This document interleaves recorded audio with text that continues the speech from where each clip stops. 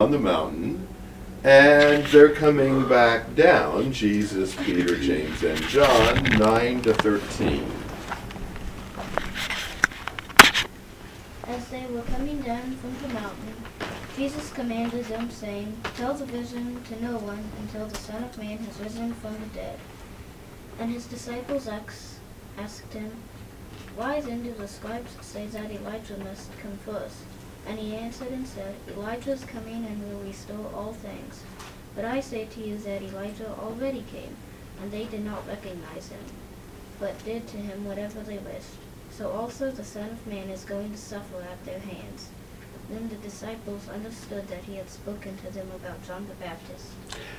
Jesus doesn't want them telling what they saw until his resurrection, I think because they didn't understand who he really was and what his messiahship involved until after his death and resurrection. Hard telling what they might have said if they had reported it at this point.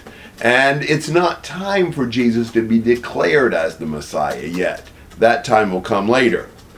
But they put two and two together. Who did they see up there on the mountain? Moses and Elijah.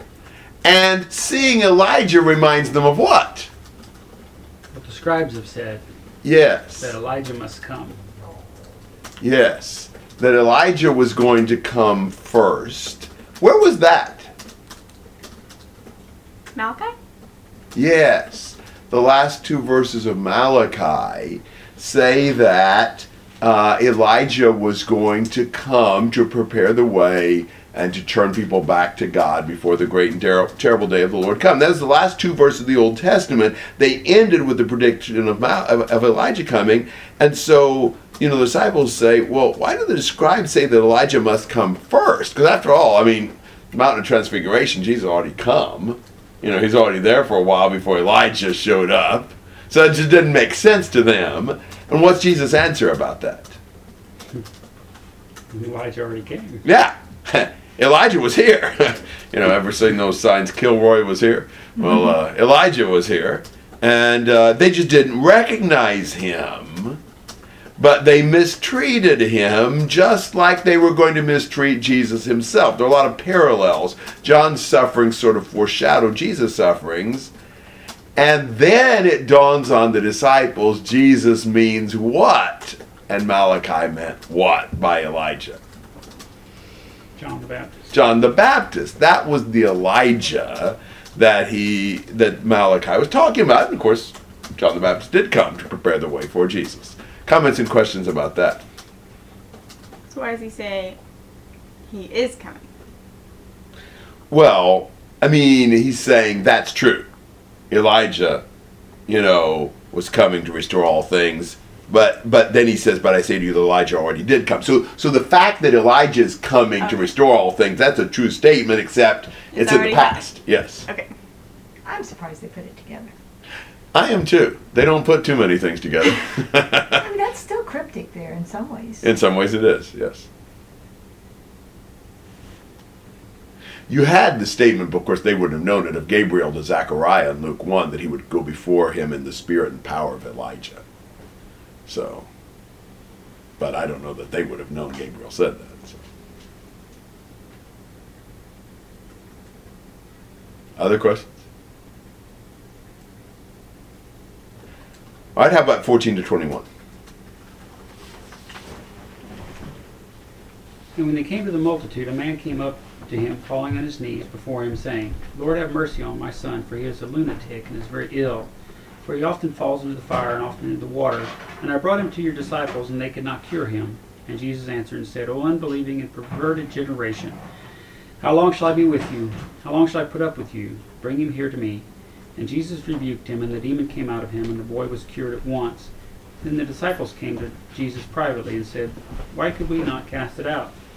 And he said to them, "Because of the littleness of your faith. For truly I say to you, if you have faith as a mustard seed, you shall say to this mountain, 'Move from here to there,' and it shall move, and nothing shall be impossible to you. But this kind does not go out except by prayer and fasting." Okay, so things have not gone well for the 9 while Jesus and the 3 were up on the mountain. You remember any other time when someone was up on the mountain and things didn't go too well down below? Aaron. Yes, kind of reminds me of that. What's happened down below while Jesus was up on the mountain? They were not casting out a demon. Yeah, this father has a demon-possessed boy. He brought him to the 9 who had tried to cast out the demon, and they were not able to. Now you wonder what was going on here. I mean, was it reasonable even to think that the 9 might be able to cast out the demon? Have they already been sent out before? Yes, with power to cast out demons, Matthew chapter 10. Or 9, I believe. Well, 9 and 10, maybe both. So, they've got that power, Matthew 10, actually. And they've been casting out demons. They've been able to do that, but they don't cast this one out.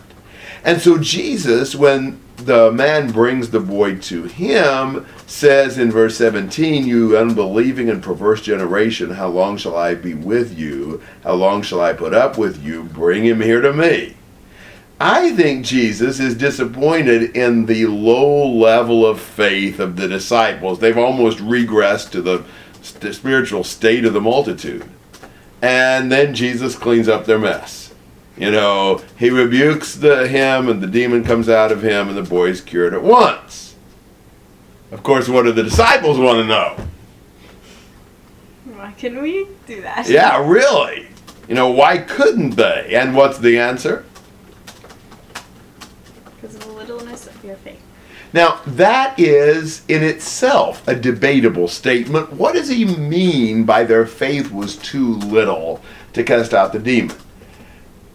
Some people have thought like that they just didn't believe strongly enough that they could really do it. And that's how they didn't have enough faith. I personally don't think that's the better explanation. I think when it says their faith was too small, it's saying they didn't trust and depend on the Lord enough. In fact, you think about it, when our faith is too small, it's usually too small because we're trusting too much in what? Ourselves. And I think that was the issue. In fact, look again at what they wanted to know. Why could we not drive it out? I wonder if they were relying too much on themselves. After all, they'd cast probably a lot of demons out, and after a while you get to be kind of old hat, you know what you're doing, you got a handle on this one, you can, and probably they weren't praying, probably they weren't turning to the Lord, probably they weren't seeing their need for the Lord, and so they just didn't trust the Lord and they couldn't cast it out. We may have a lot of success, but if we start trying to do it on our own steam instead of relying on God, we'll start failing. And then Jesus said, and it's not like it takes a whole lot. How much faith do we need to move a mountain? Not much. How much? A mustard seed. A mustard seed size worth. Now how big's a mustard seed? The smallest seed in the garden but grows to the largest plant. Yeah. A super small seed. So Jesus is saying it doesn't take a lot of faith. Now, people miss that point. People will sometimes say, well, if somebody, maybe not many people can do these things today, but if somebody really managed to have just a supernatural amount of faith, if somebody could really just believe enough, then they could do this. Well, Jesus' point is just the opposite. The point isn't how great the faith has to be. The point is the power of God that's available even to the smallest faith. Any faith, any level of faith, God can answer in remarkable ways, like moving a mountain. And remember, they've just been on the mountain. That would have been a remarkable illustration. Though Jesus was not trying to talk about, physical topography. That's really not the issue here. Jesus uses mountain to talk about great difficulty, great obstacles. You see that in various passages, especially in the prophets, where mountains symbolize that. But he's saying that you guys just didn't trust. You didn't believe. You didn't have faith because it didn't take much. You trusted in the Lord at all, it'll be amazing the things that God can do. But this demon perhaps was especially resilient, and without them trusting in God, they couldn't cast it out. That's how I see that. Your comments and questions, whatever. Off the top of your head, do you know your mountain passages that you've talked about before? I've got some of them written down here. What are they? Isaiah 40 verse 4, 41:15, 49:11, 54:10, Zechariah 4 verses 6 and 7, Zechariah 14 verses 3 to 5. Those are the ones I've got written down. I know you've talked about that. Sure, yeah. I mean, Jesus says that on more than one occasion, so there's several times to think about that. Other thoughts? That's the part that gets confusing because people think you should be able to move a mountain. Yes, and well, with faith, God should move the mountain. But, he's not talking about something that could be moved if you had enough earth-moving equipment. He's talking about stuff you can't move if it's not the Lord that does it. I was thinking that it was probably kind of embarrassing for them that, they're like, be gone, demon, and nothing happens. Yeah. At least it didn't attack Which kind of them, serves though. them right. Yeah, that's a good point, yeah. Which could make them even more irritated and trying within themselves. Right, like it hurts their pride and... Come on! Get out! Told you to get out. Yeah, it's hard telling what this was like for them, but it's the way I am. When I quit trusting in the Lord, which happens to me on too many occasions, and try to do things on my own, the Lord always pulls the rug out from under me. And then it's like really frustrating and embarrassing, and it's like, oh man, wish I hadn't done that. And but it's a good thing that the Lord does that, or we just trust in ourselves all the time. If you're Gideon. Mm-hmm. Yeah. Even outnumbered 300 to 1, 300 to 135,000, whatever, that's 450 to 1, yeah. Still, they thought he was king. We have a terrible tendency to take the credit for anything. What is that? Paul Earnhardt's illustration, the mouse riding on the elephant's back as they crossed the wooden bridge and got to the other side, and the mouse whispers in the elephant's ear, "Sure did shake that thing, didn't we, big buddy?" And you just kind of think of the mouse probably didn't contribute a whole lot to that shaking. I got it. Yeah. Me too. All right, anything else through 21? 22 and 23? While they were gathering together in Galilee, Jesus said to them, "The Son of Man is going to be delivered into the hands of men, and they will kill him, and he will be raised up on the third day." And they were deeply grieved. So just a relentless emphasis on Jesus' part these days that it's going to be necessary to go through all these terrible things. He's going to be delivered, they'll kill him, and then he'll be raised on the third day. And it just really bothers the disciples. I don't ever think they seem to get to the resurrection part. They're so upset about the other part. It never seems to dawn on him that there's going to be a bright light at the end. The fact that he keeps telling them he's going to be killed is just overwhelming to them. Thoughts and comments about that one? Well, this last story is unique to Matthew and is really a curious little one. 24 to 27. When they came to Capernaum, those who had collected to drachma tax came to Peter and said, "Is your teacher not paid 2 drachma tax?" He said, "Yes." And when they came into his house, Jesus spoke to him first, saying, "What do you think, Simon? From whom do the kings of the earth collect customs or pull tax from their sons or strangers?" When Peter said from strangers. Jesus said to him, then the sons are exempt. However, so that we do not offend them, to go into the sea and throw in a hook and take the fish that comes up, and when you open its mouth, you will find a shekel. Take that and give it to them and me. All right. So there's this temple tax. It's mentioned in the Old Testament. It's called here the 2 drachma tax. And the question is, that comes to Peter, does your teacher pay that tax? Now, it was an annual assessment, as I understand it. And what's Peter's answer? Yes. What do you think about that answer? Sounds like he's defending him. Yeah. It sounds like he Doesn't think. speaks too quickly. Well, sure. Yeah, of course. He doesn't know if he pays that tax or not.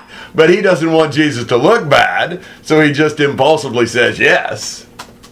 And then, when he's in the house, Jesus, of course, has overheard this, even if he wasn't there.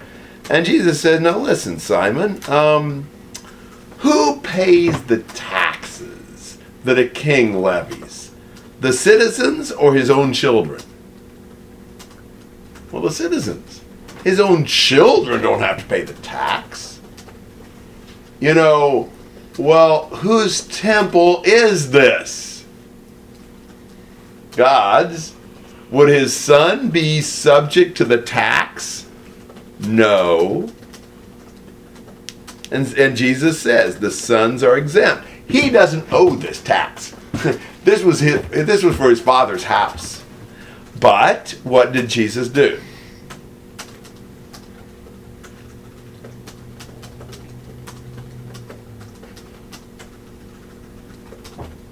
Peter to go catch a fish, and you'll find some money in its mouth and pay the tax anyway, so we don't offend them. Yeah. Isn't that weird? Yes. Any of you ever gone fishing? Caught anything? Find any money in its mouth? What are the chances of that? Sometimes I found an old fishing lure in its mouth that might have been worth 2 drachmas.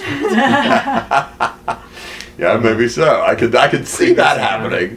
But the chances of a fish, having a couple of coins in its mouth seem really unlikely. And this just so happens to be the right amount for the tax for him and Peter. Why did Jesus do it this way? I mean, was Jesus just so hard up he had to, get the money from a fish? Maybe, but I don't think that's the point. What's the point? Kind of shows Peter that Christ has the money already because he shares it with God, and God gave it back through the fish so that he could give it back to God, not to offend him. Yes. So in a roundabout way saying, this is mine and God's money is the same thing, so I don't really need to give this tax because I am God. Yes. The way Jesus got this money showed he wasn't an ordinary man having to pay the money in the ordinary way. Jesus is able to keep from creating a public scandal over a 2 drachma tax without admitting that he was an ordinary man who really owed the tax.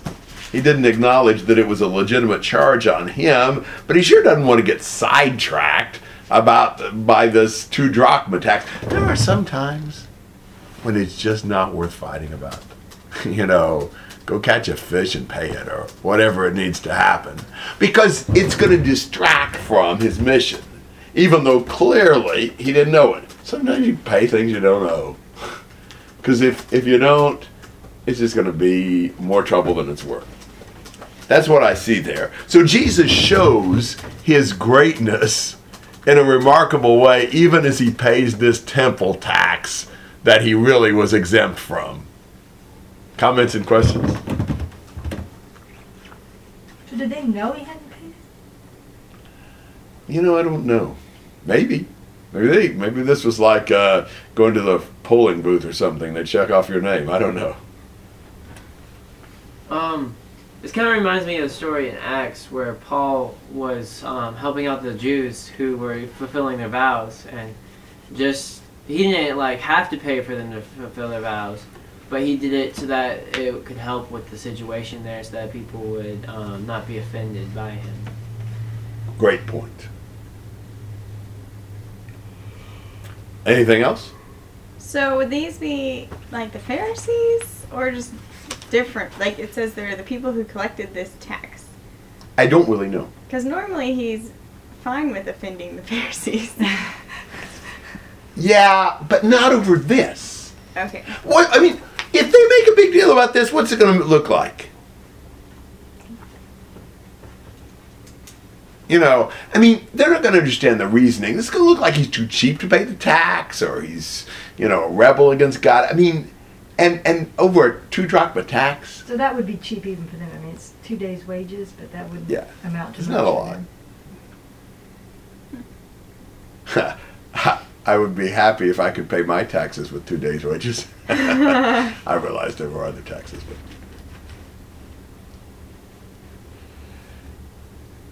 Well, chapter 18 is another one of these speeches of Jesus. We have 5 big ones in Matthew, all ending the same way. This one is punctuated by a couple of comments inside of it, but still, it's a really important sermon of Jesus, and very practical. Man, Jesus' sermons all throughout this book are very practical and helpful for our everyday life, and this is no exception. So, chapter 18, verses 1 to 4.